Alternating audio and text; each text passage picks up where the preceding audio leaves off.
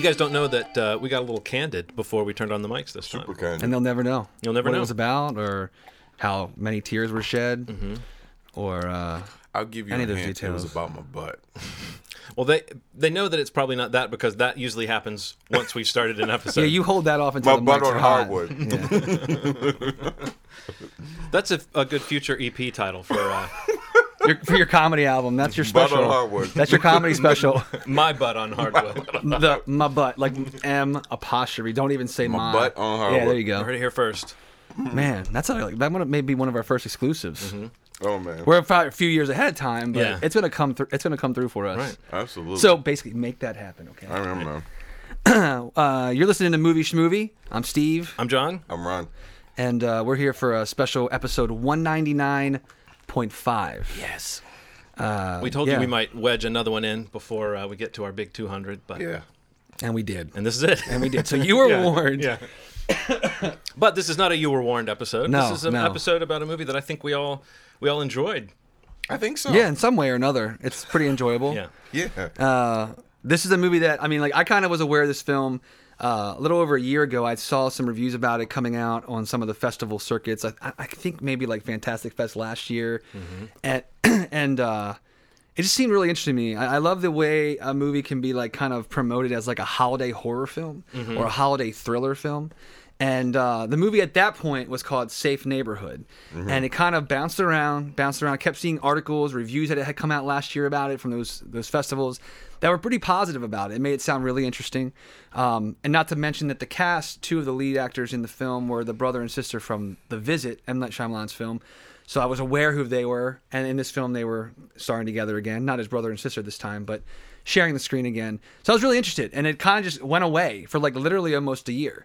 And a couple months ago, I saw it was announced that it got picked up for distribution, and the title was changed to Better Watch Out, which seems a little more appropriate for a holiday film. Interesting. Better Watch Out is both a better title Yes. and another. It also throws it in with other horror movie titles that have similar names to that. Like, if you'd told me there already were movies called Better Watch Yeah. Out, I would believe Yeah. you. But this is a good title. Yeah. So I didn't know. Yeah. I didn't know anything about this movie, Steve, when you said let's check it out. Right. So yeah, that title to me it was like, is that a remake? Because that almost sounds like one of those 70s 70s, horror yeah. films. So in a way, congratulations to them if no one's ever called a movie that before. But the like fact that it plays on plays into holiday that, themes. yeah, the holiday thing. It works nicely. Thanksgiving. Better watch out. Better watch. This. Okay. Let me say this ahead of time. It is better than Thanksgiving. Like don't. It's a good benchmark. Yeah. That we're not saying. I'm not saying that it's the same. In that same group. Not at all. So I don't know. So it got out distribution. It comes out today on video on demand, and I think in select theaters. And we were fortunate enough to have an opportunity to see the film before it came out. They set us up to be able to watch the film. And Are we making moves? I don't know, man. I just, it was a shot in the dark. I just emailed them, and you know what? Somebody wrote back. Yeah. So I mean, pretty like cool. maybe this is our first step into be able to do this kind of thing. It'd be kind of cool. And halfway through this episode, we were fortunate enough to be able to speak with one of the stars of the film, Ed Oxenbould, who a lot of people probably know from The Visit, like I mentioned, and a lot of other people probably know him from. I would never get this right. Alexander and the Horrible, No Good, Very Bad Day. Horrible, Terrible, No Good, Very Bad Day. Right. He starred in that with like Steve Carell and I It's a think solid Jennifer movie. Garner. I like that movie a lot. Well, I had no idea that the kid, having heard your interview with Yeah. him, you said we got a chance to talk to him, but it was Yeah. just Steve, folks. Right. So you get to hear Steve's velvety pipes, and then the kid has is that an Australian accent? So here's the thing. Almost the entire cast and production company is Australian. You know how I knew that?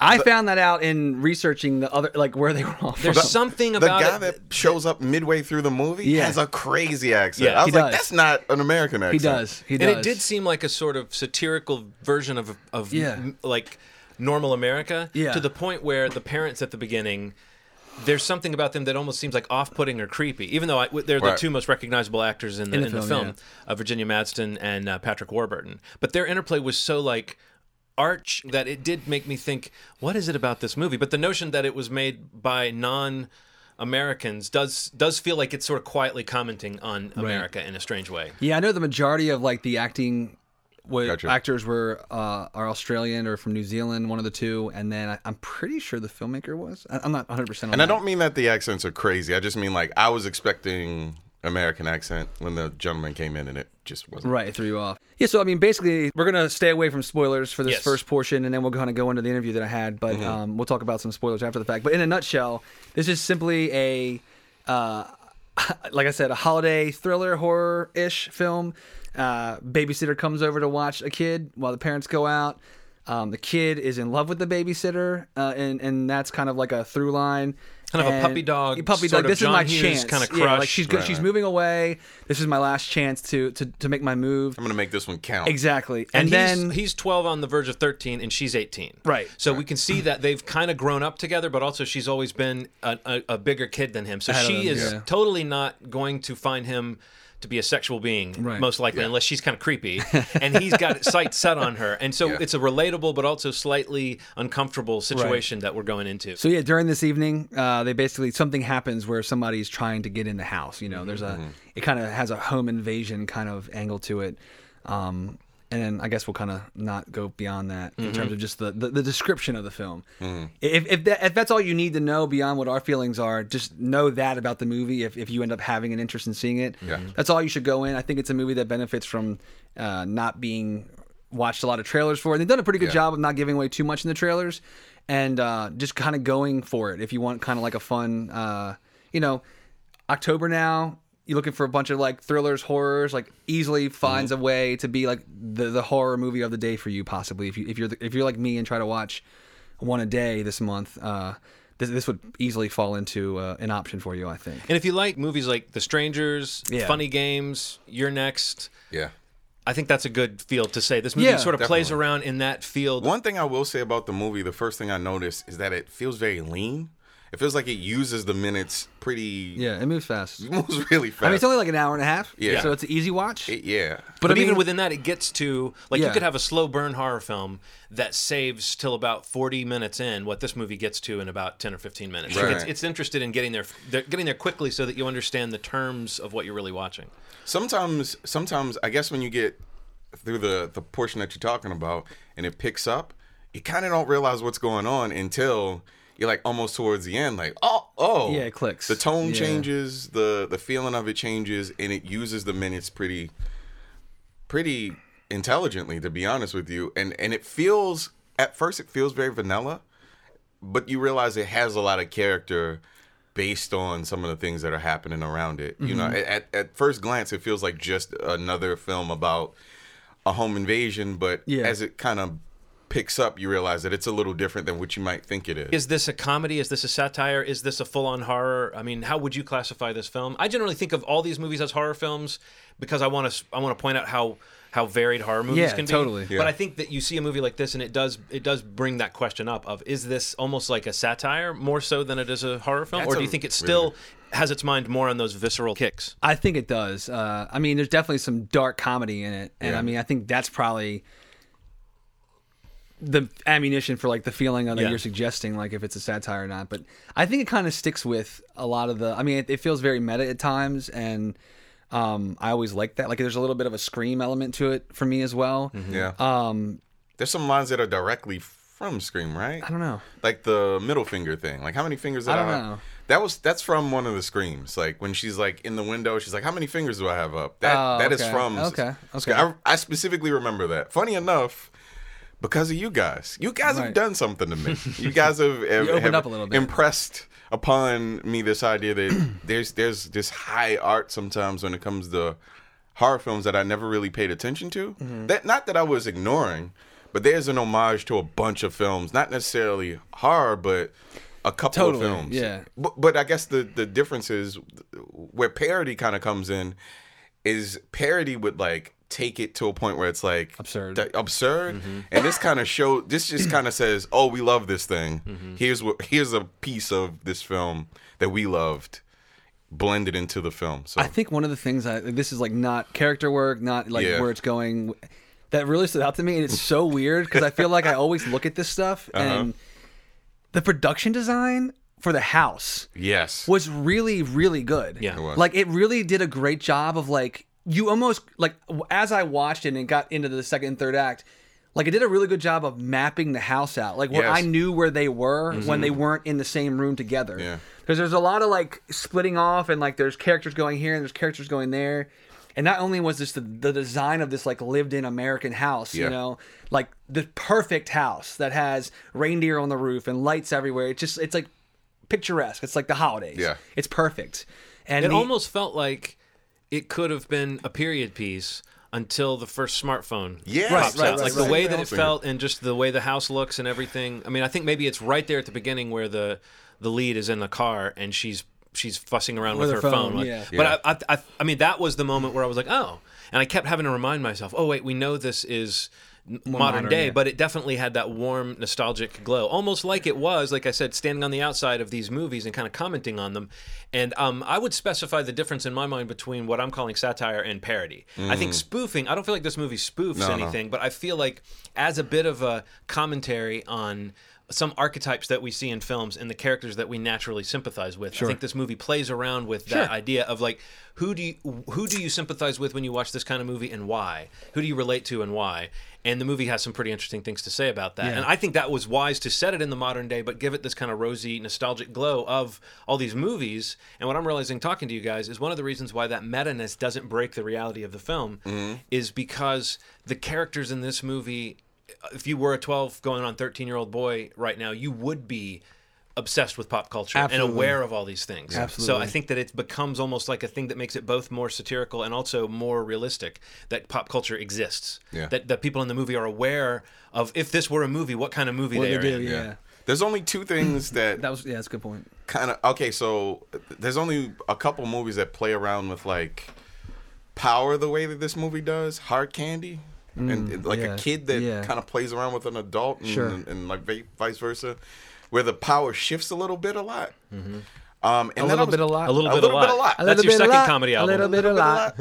Man, we were just pumping them out today. I know, man. Shit. So now you got to make 2 comedy albums. A little bit a lot. Let's get on that. And then the only thing that bothered me about the spacing thing that didn't feel like it really made any sense was when the stairs kind of raised up. Like if you're going into an attic, a human being would have heard from any place in the house that something was like, that fucked with me really bad. But aside from that, the spacing of everything felt very real. Yeah. So I don't know. Sometimes like you just lose where you are in this, like, because it's taking place in one place, like the entire film. You know what I mean? Right. And there's a lot of thought that went into like where the couches were, where the chairs were, and I mean, and that thought, is really apparent more in the latter part of the film. But I think that, being able to follow characters off screen, whether the camera is actually doing it, you still have a sense of like how far they are away from where your main character is. Yeah. And sometimes that gets lost. Like I feel like Your Next was pretty good with that. Like where like when there's like this massive house and like you're like, where is that guy or where is whoever? Like you like if you're really into this movie or if you're into a film and it's got you are wanting to know where the people are that you should be following. And you don't want the movie to have forgotten that somebody was halfway down the hall 10 minutes ago. Right. And we don't know why they haven't come downstairs Finish yet. the rest of the walk. Yeah, exactly. So you need to show like what's going on. And again, I think you're right. I think this movie actually did a better job than Your Next. Because I feel like Your Next had a couple of moments where I thought, okay, how are people not rushing upstairs to check on this? Right. Or how is this person not downstairs already? But this movie, I thought, what you were saying, Ronald, about the attic stairs, I think, let's talk about this after we get into spoiler territory, because I feel like most of the things that stretched credulity as far as the sound design of the movie, I think if you think about it, they all fit into, it's all sort of explained by what was going on at that moment in the movie. True. But to say more would be to really get into that zone. Right. But I think that is so important to a movie like this. And I'm probably going to mention this movie a few times in this episode because people should watch it too. But Gerald's Game, which is a movie that just came out on Netflix, which is a Stephen King adaptation, and also has a centralized in one location idea going on, and a much stronger sort of gender critique going on as far as like male and female relationships. Sure. But still, like, this movie has a lot to do with that idea of how men objectify women and how a man in particular can objectify a certain woman. Yeah. And we're so used to seeing in horror films this idea of a female character who's strong, but also who suffers. Yeah. And I always wonder when a movie's showing that kind of suffering, like what is this? Where does this? At what stop is this movie getting off on the misogyny train?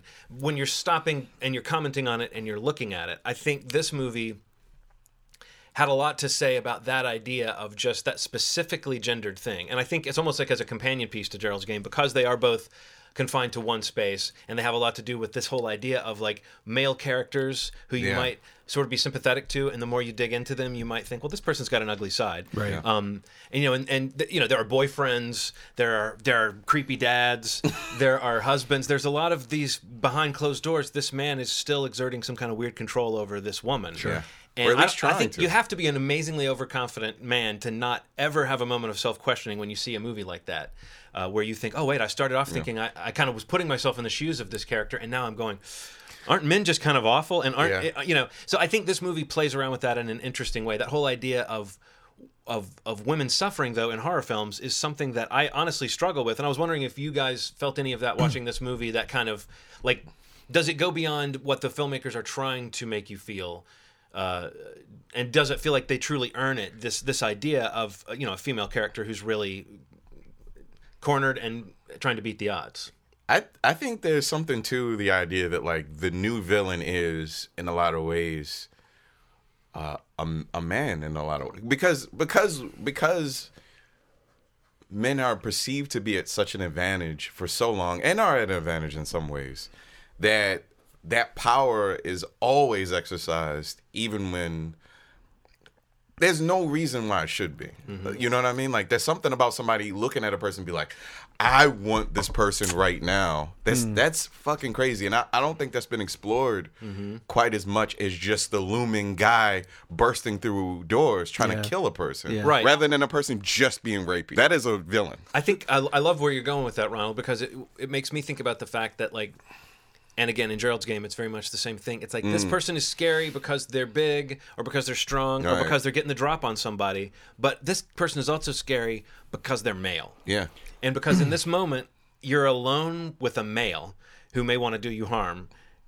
And that's just, it's like, I'm glad, I mean, in a way, I'm glad to see these movies confront it, because horror movies have always been able to confront social issues in a way that you could look at and say, wait, is this exploitative, or is this actually ahead of the curve in terms of showing us something or dealing with something? And I've always felt like horror movies, you could make the argument of, this is extremely misogynistic.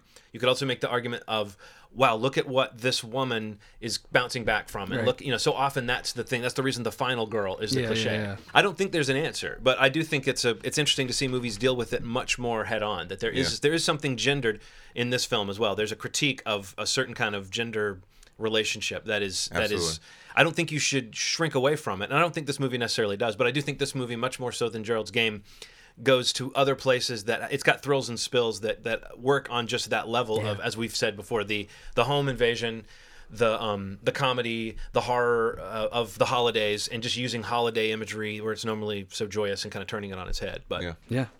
Definitely. It's a nice little subgenre of horror. I wonder why we need that. Like, why do you think we need that? Is it because the holidays can be so overpowering? I think so. Just seeing somebody kind of point out the dark underbelly doesn't stop at the holidays is that, sort of and I think rewarding. that, like, when you take everyday life and have some horrific thing happen, it sounds horrible. Yeah. But then at the time of year where it's like everything's supposed to be perfect, you know, everything's supposed to be bright and shiny, and so much love and joy everywhere, it's just like, it just fucks with you. Like, you know, everything's supposed to be safe then. Yeah. And when it does come up, it's like, it's not just the bad. It's like the opposite of good. Yeah. You know, and you're seeing the best of what's supposed to be good, the best time of the year. Isn't that also when, like, the days are the shortest? And, like, the Gets night is the darker sooner. darkest. Yeah. And the nights are the coldest. Yeah. And have you ever had that weird Christmas Eve little flash of loneliness that just cuts through your heart? Or maybe it doesn't have to be Christmas Eve, but it's some winter night, and you're walking back to your car when all the shops have closed, and you're looking around and you're seeing other people, and you feel like you're in a Stephen King book or something like that. Totally. Leaves are blowing, and, you know, you can hear the trees kind of creaking in the wind. It's like, it's full of joy, but there's also something extremely dark and lonely at that It'd time. be very isolating. Yeah. Yeah, definitely. I agree. So, all right. So with that in mind, we're going to... Anything you want to say to kind of set this interview up? No, I mean, it was a pleasure to talk with him briefly. I mean, it was very kind of them to take some time out to let us get him on the podcast. I mentioned it in the interview, but he's got a couple big films coming up in the next year. Mm-hmm. The bigger one, if it's not totally clear in the interview, is Paul Dano's directorial debut called Wildlife. He said sometime in 2018. If it's not clear in the interview, it's his debut. I've been drinking. But it's a pretty big project for him. Jake Gyllenhaal and Carey Mulligan are in it. It's a period. I think it takes place in the 60s, he said. Is Paul Dano in it? Paul Dano is also in the film. So we'll get to see if he Prisoners, gets beaten up in this one. Yeah. Right. Then we know by that's Ed Oxenbould. Right, but if then we know it's his thing. You know what I mean? Yeah, If he yeah. finally can direct a film and he has himself get beaten up and humiliated, then we know that's just the Paul Dano. Yeah, no, it was a pleasure flavor. talking to him. He was very kind and definitely excited to see what he's got coming up. So Cool. check it out. All right.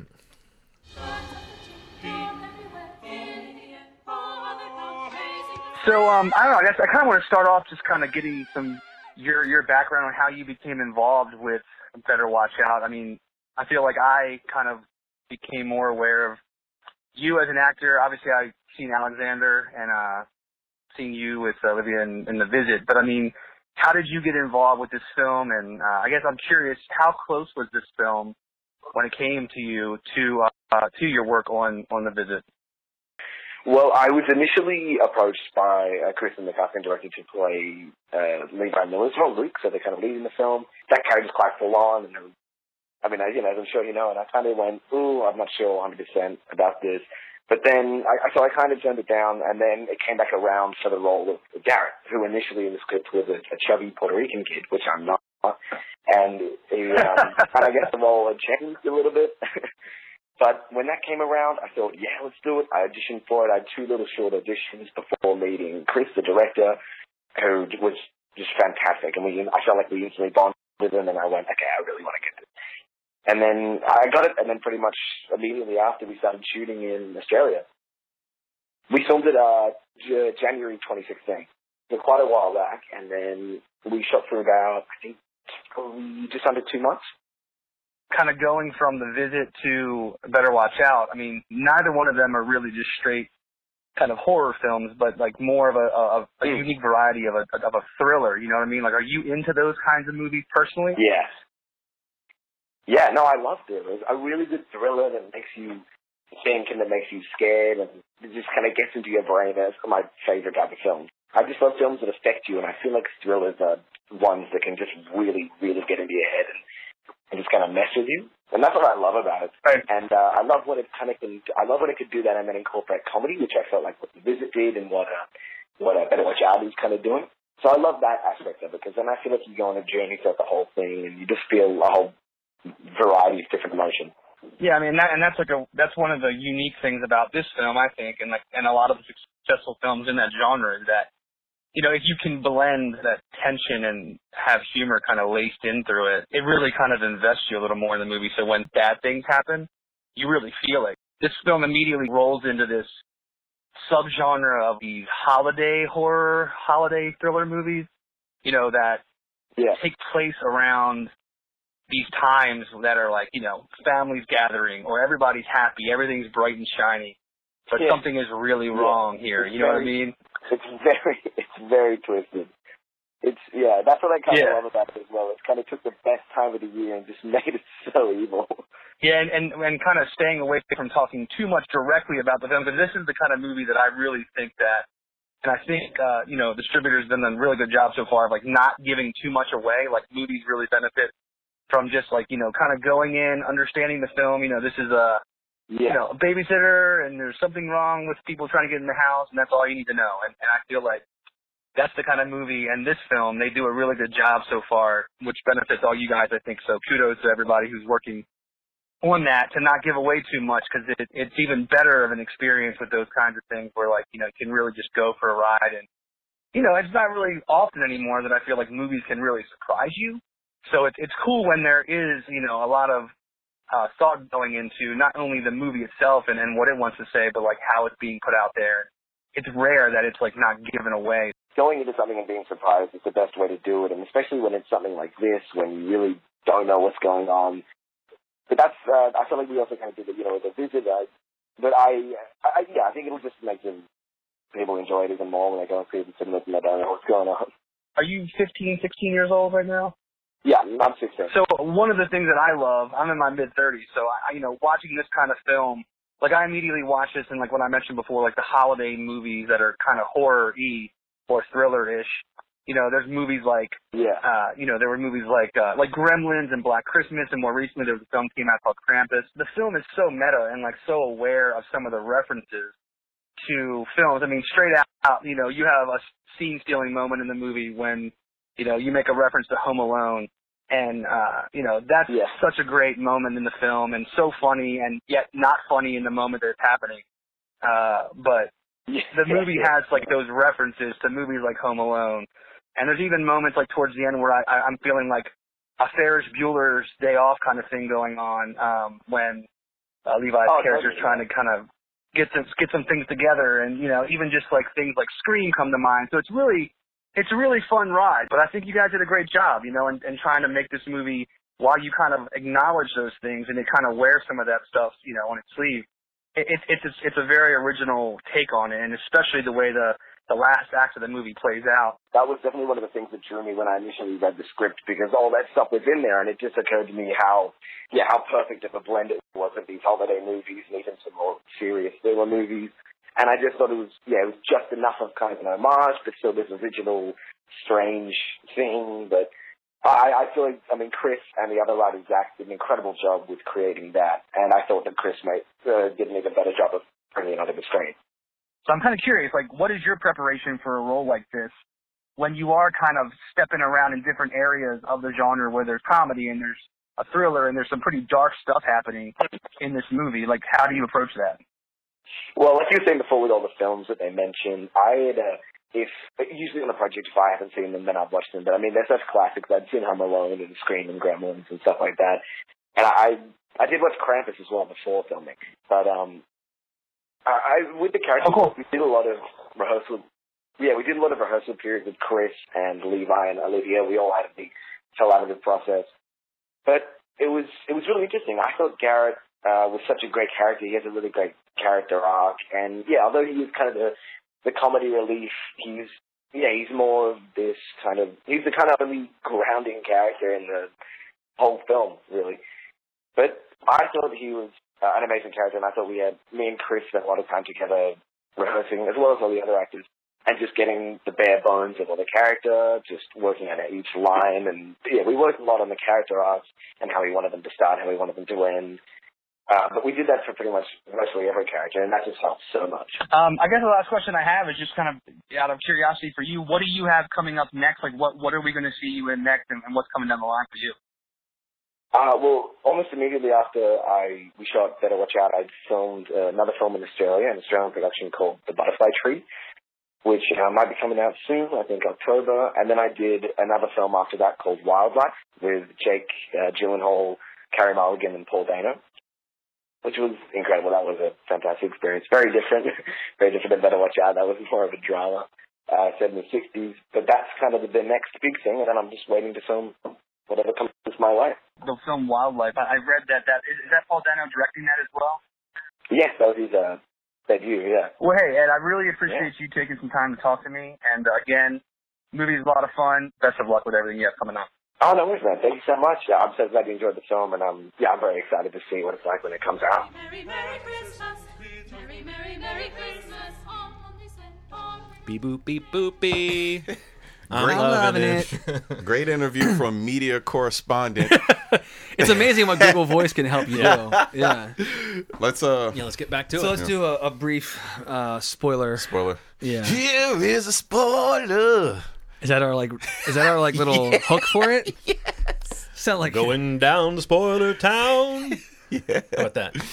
I just like a guitar riff. I felt like a Nickelback. I was like, that's Ronald channeling Nickelback. I was going more with like 70s, like What's Happening style television show theme song. So if we can merge those together. If you could do them together. Man, let's do it. Oh, editing can make anything possible. Oh, yeah. But so now we're in the spoiler zone. So if you haven't seen this movie or think you might want to see this movie, get out of here. Leave. So we can just talk about the turn at about 15 minutes. Well, first just hit pause. Yeah. Then just close your app and go watch the film. Come back later. Yeah. And then get back into it. Yeah. You don't need to like leave permanently. But we wanted to say something more dramatic, Steve. I understand your motivation, John. Got a little I just want to scare off the 3 people that listen to this Yeah, right. podcast. I apologize. So let's get into it, man. Spoilery. So there's a dramatic turn that happens in the movie. Can we It's a talk? couple, actually. The big one is the big one. I would say is just the moment where, and in fact, the movie kind of this movie sort of saves itself at a few different points. Yeah. You know, there were points where I would start to think, oh, okay, I'm not as interested in where I think this might be going, Right. and then it would show me something different. And the first one is really the moment where we see that this home invasion that sort of kicks off the really. You're still in the first act. It feels like Yeah. when it starts. Yeah. That it's all been an arranged thing. It's been a ruse on the part of the boy. What's his name? What's the character's name? I have it pulled up. Hold on. There's Levi Miller. Garrett is Ed Oxenbold's character. Luke. Luke, right. That it's Luke.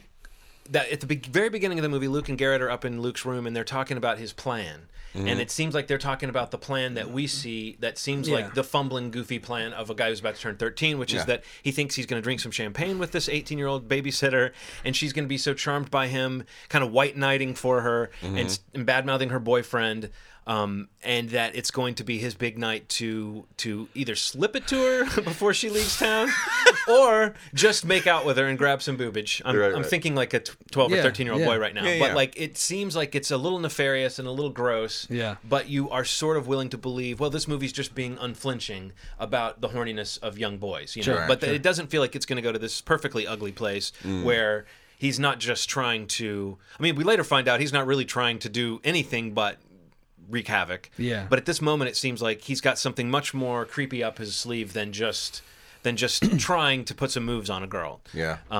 So yeah, how did you guys feel at that moment? And did you feel like it had redeemed some of the stuff, Ronald, that you were talking about? Like, for instance, the sound design when she's up in the attic and she falls down, and the noise she made, which was way too much noise to be made, and believe that whoever was prowling around the house wasn't hearing them. Yeah. But when we find out this is all a put on, it makes sense that the guy with the gun didn't come running in when she was screaming Wasn't about part the of the spider plan. and stuff. Right. Yeah, I thought that was really cool because it was a little bit of a payoff because you see all this kind of really dramatic stuff happen very quickly, and you're like, man, the action has been kicked up a notch, and I'm ready for people to start getting hurt. I'm ready for this villain to start slashing some throats, and then you realize it's all bullshit. And the villain truly is a teenage boy, which I think is something that I haven't seen in a while, and especially in a movie in the 2000s. A teenage boy being the villain. Well, what I really loved about it, and you kind of get to it as the movie goes on, like gets towards the third act, is that like I love the layers of what the plan was and like who knew about the plan. Like even though his friend Garrett is involved in the portion where he's supposed to be invading the home and scaring the shit out of them so that he can save her and she'll love, him for saving the day and all this shit, and he's acting so brave. When that gets found out, Garrett's in on all that, but then you gets to a point where like Garrett's not in on what Luke's ultimate plan was. Right. And it gets real fucking dark. And I mean, like I was actually kind of jarred a couple times with how quickly certain things happen, with people dying. Yeah. And it was kind of shocking how specifically one of the characters, well, actually no, most of them, it's kind of shocking how most of them die. I mean, even though we're spoiling, I kind of want to not mention the one. Because it is kind of fucked up, and it's even more fucked up because you don't really see it happen. You're saying, Steve, that this is a spoiler section where we are still, if there is that person who thinks they want to listen to spoilers, but might come out of this going, let's watch this movie, we're protecting even them from that impulse. Because I do agree with you. I just want that one scene to be preserved because I think that's the scene where we realize that Garrett is not a part of this anymore. Yeah. And it's gone to the level of like it's a fucking shit show at this point. Right. And it's like then you're really wondering like who is going to survive this? Yeah. Who's worthy to survive? Who's going to be smart enough to survive? Because this kid seems pretty fucking smart. He has a lot of. He's got a lot of things thought through, and his plan is pretty perfect. Yeah. But that scene, I don't want to. I want to save that for I agree with you. for anybody. The reason why I'm asking you that is because I do think that even if we're saying we're going to spoil it, our goal is never to just sit down and just list everything that happens in the movie. Right. Yeah. It's to talk about topics that you can't talk about without spoiling certain things. But I Right. think what you're talking about, the order of who dies, who exactly dies, who kills exactly Yeah. who. I guess what I'm saying is, even to the listener who thinks they don't mind spoilers, Yeah. I would rather them still have a few visceral kicks when they see Absolutely. the film. And it's one of the important ones to me because in that opening scene that you referenced when they're kind of going about a plan, there's a reference of if somebody was right about what would happen if this thing happened. Yeah. Yeah. And then when it happens and you hear what the bet was, it's like, what would happen if this happened? Yeah. And like he's boasting about it. You just realize like, fuck, like Yeah, it it's pretty just crazy. went next level. I would even and say- Garrett is scared shitless right now. I would even say that moment has extra impact because I think we've probably all had that conversation at some point. Absolutely. Yeah. In relation Yeah. to a certain film. Absolutely. We've all said, "Oh, come on, it's ridiculous that these characters aren't dying left and right, Right. because of right. this." What is So, happening yes. to them? What's super interesting too is like, you know, when she realizes that what's going on, I've never seen a movie play out how angry someone is for as long as it did. She's Yeah. like, what the fuck is happening? You pieces of shit. How the fuck it Yeah, it was she cra- totally strips I've- away all of her like affection and says, Yeah. "You're an indulged, delusional Yeah. twerp," you know. And Yeah. you realize like this guy doesn't She's have going anything nuts. to cling to anymore. Yeah. And you realize like just how bad it's going to get. And I then when really he- like that. When he shoved her, did you think she was dead? Yes. I did too. I was thought this certain. movie when he pushed her Yeah. down the stairs Yeah. and she Oh. landed at the bottom of the stairs. When he, like, I slaps her. I was Yeah. like, "Oh yeah, we slapped She's- her." she's done. I was like, Yeah. "Oh wow, what is this movie?" You're right. I really was. It's not the same thing. I was like, what? If she dies at this moment, what is this Yeah. movie? So I'm glad she didn't die at that moment. But Because- yeah, there are moments later where you realize that it still doesn't feel like the kind of movie where she necessarily is gonna survive. But I do think this movie knows where it sits in relation to other horror films, and it does a really good job of creating a good evil slasher killer and final girl type relationship. Like Yeah. the idea of the jilted boy crush and the sort of the babysitter, which you realize as the movie goes on what a cliche that is, that Yeah. that the heroine is a babysitter in this type of movie. But it really does feel like it knows exactly what it's doing with those tropes. Yeah. Because it constantly turns them on their head so much. There's something super interesting about the idea that like the stereotypes that a teenage boy has about a woman, she uses to her advantage. Like her being weaker and not as, it's just really Assumption, interesting. yeah. She uses these ideas and kind of flips them on its head, Yeah. and she uses that to her advantage because he thinks that she is weak. She thinks that she can't handle what's going on, which is quite the opposite. And she shows it in the beginning. If you kind of see when the drama first kicks off, Yeah. it's very clear that this isn't like something that just kind of kicks in the middle. She's a very strong person. She takes control of the situation as soon as it kicks off, Right. Which creates some kind of continuity to her character, Yeah. which I liked. I mean, Sure. It felt a little like it wasn't the best at how it did it. But she was a good character. I thought that she was a good enough character to kind of handle some of the stuff. Yeah, we're talking about we've been talking about her. I never thought about it until we Olivia- were just talking about it. How do you say her last name, Steve? Olivia Let me see. De Jong? De Jong? De Jong. De Jong. De Jong. Olivia De Jong. She plays Ashley. As a horror film, as a thriller, is it more sort of exploitative than it is feminist, for lack of a better term, or does it represent a female character who you think actually is a new shade on that kind of girl in peril? I think it's exploitative in a lot of ways, but I think it uses that as an advantage to disarm the viewer. You kind of think like, all right, this has the tropes of all the movies I've ever seen, but she's using this perceived weakness in a different way. Mm-hmm. Like there's a joke that Donald Glover tells where like men always have like a tale about a crazy girlfriend. Mm-hmm. And women don't, because that guy tries to kill them. Yeah. You know what I mean? There's none of that. There's Yeah. like something to that idea that like women's version of a nightmare includes a version of like aggression, a physical assault, of all these things that like. Who said that, Ronald? I haven't heard Donald Glover make that joke, but the saying I've heard is men worry that women will laugh at them. Mm-hmm. Women worry that men will kill them. Yes. And it was like, okay, yeah. All right, The yeah. idea of being I agree with humiliated it, yeah. is like one of the worst things. If you're a man, one of the worst things you can picture is being humiliated. Right. And if you're a woman, you're like, oh, humiliation, fuck that. I'm worried you're going to rape me. I'm worried you're going to kill me. You know, Right.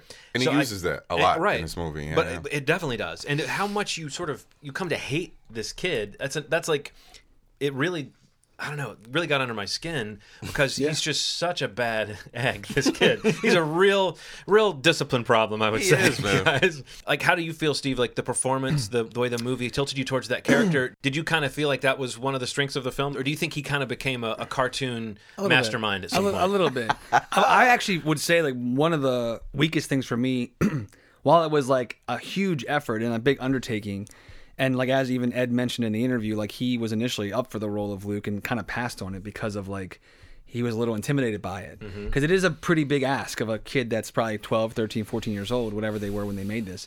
But I did kind of feel that like Levi Miller? Levi Miller's performance, I didn't like love it. I loved it more towards the end, like when he went full tilt, you know, and like when it kind of becomes that Ferris Bueller territory, you know. Yeah. I love that stuff because that's when it's like he's checking off all of his boxes and it's so And that's when you don't know and whether you're stuff. rooting for him right to pull it to off get or away not. with it or Yeah. not. It's like it tests I mean, that. by the way, anyone listening, I'm not suggesting you're rooting for this character who's done all these things, but the movie does make you feel in that moment it's a more interesting movie if he's able to Ferris Bueller this situation and get everything put back into place and be laying in bed when his parents come in, which is, again, it's extremely Ferris Bueller to the point where that must have been a conscious reference. Right, absolutely. Yeah. I'm surprised they didn't have that bum, bum, bum, bum, bum, bum, bum, bum, bum, that music Spider-Man playing. used that already. I know what you mean. Like, Right. there's not a full commitment to the intensity that I think it would take to kill somebody. See, I don't know. Like it's like there was, but it was almost like just not good. Like there was a couple parts with I this got you. performance where I was just like kind of taken out of it. Okay, here's honestly what I was get thinking it. at those moments, I get Steve, was, and I didn't know which it was, but I thought it fit the movie. Where, like, if whether this is like questionable acting or if this is a boy's idea of being a badass or acting cool. Okay. Like some of the scenes where he's like dancing or Yeah. kind of acting tough. I don't know if I was supposed to feel like that looked tough or that looked like a ridiculous boy Who thinks he's looking tough. super Yeah, badass yeah, and thinks yeah. he's super That's a cool. good point, and maybe that's what it was. I mean, But that almost seems like an extra level of craft that would, like, as good as this movie is in some ways, it's not like a subtle film. So Yeah. I don't know that they would be. And again, Ed Oxenblood, I do think that character, Garrett, felt more like a real character throughout. Right. But maybe he got to stand there and observe and say, guys, what's going on here a little bit, versus being the character who has to carry the sort of almost Hannibal Lecter-esque it's heavy. quality. Yeah. of No Luke doubt. in No this film. doubt. But Yeah. Do you think he succeeded overall? I guess that's the question I should. Do you think he succeeded overall in seeming kind of like? I mean, I thought it was a good performance. Yeah, There I just got were a couple points where I kind of was taken out a little bit by like it kind of just feeling like too over the top or too. It was missing a mark for me. no, I know There was exactly a the couple moments. parts that were really kind of like weird, like you know, in that scene, in that world. I don't know that like that looked right to me, or like there's a couple portions of the film that were like that, like the little dancing moments and like when he's like there's a couple parts where he's like screaming and like just kind of trying to command the room, and it could just be like a failed effort of a 12-year-old, you know, like to try to be big and bold and Yeah. loud, but just something was off with a few. I mean, but again, towards the end of the film, I think once the scene that we've saved you from happens, or that we've saved for you happens, from there on, I actually thought it was pretty in the lane. Like I thought he would kind of hit that stride, because at that point, there's no bouncing between. You know, Yeah. where's this kid going? You know, it's like he's straight out like a dick. I feel like him being kind of whiny and screechy in those moments is almost, it's the same calculated risk of in The Force Awakens having Kylo Ren be kind of unstable and Yeah. seem like an immature character. And I think that in both cases, I would argue that it's intentional. Whether it's annoying or not is a good question. But I think in both cases, we were meant to realize what a kid he was when he does scream, and you're like, this is not commanding at all. This is like, he's trying to be it's scary. aggravating, it's irritating. But the moment where he screams at Garrett later in the film still packed a lot of punch, because in that moment you realize that he still does have some boundaries, even within this situation that's gone so haywire. Yeah. This kid still has some rules that he thinks should be observed. You know, stay away from my girl. Yeah. I just want to say one thing that won't mean anything to you if you haven't seen the movie, but after watching this movie yesterday, I went and hung out with a friend, and it was just an odd moment, and his phone rang at one point, and he picked up the phone, and it said Ricky, and he was like, ugh, and he turned it upside down and put it on the coffee table. And I was just like, okay, I'm not planning on I don't have a fake home invasion plan. I don't know where that scene, but it still was an odd moment to That's see funny. so specifically something that is like it was the same. Like, no, I don't even want to look at that. Yeah. And I was like, who's Ricky? This Ricky gets Ricky?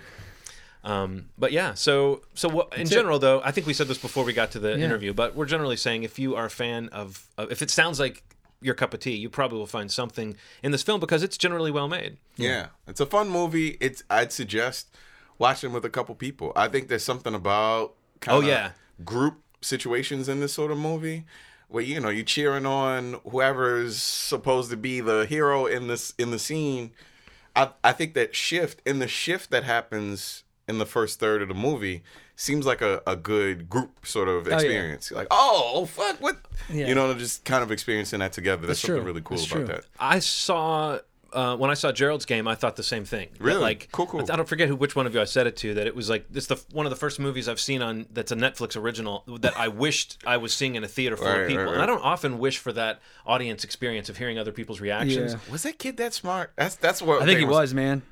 The kid's real smart because then even towards the end you realize like the sleepwalking with the pencil in the door, like all that stuff was like sort of planned. Yeah, The whole thing was planned. Yeah, like that was his way to prove to like the mother he never left the room during this entire thing. I think that kid's smart as fuck, and it made me uncomfortable. I did notice that the movie was another knowing thing they did is almost like a gag, which related to I already mentioned the smartphone, but like throwing the smartphone in, that's another one of those genre things that if that's how we knew it was set in the present day, was that she had a smartphone.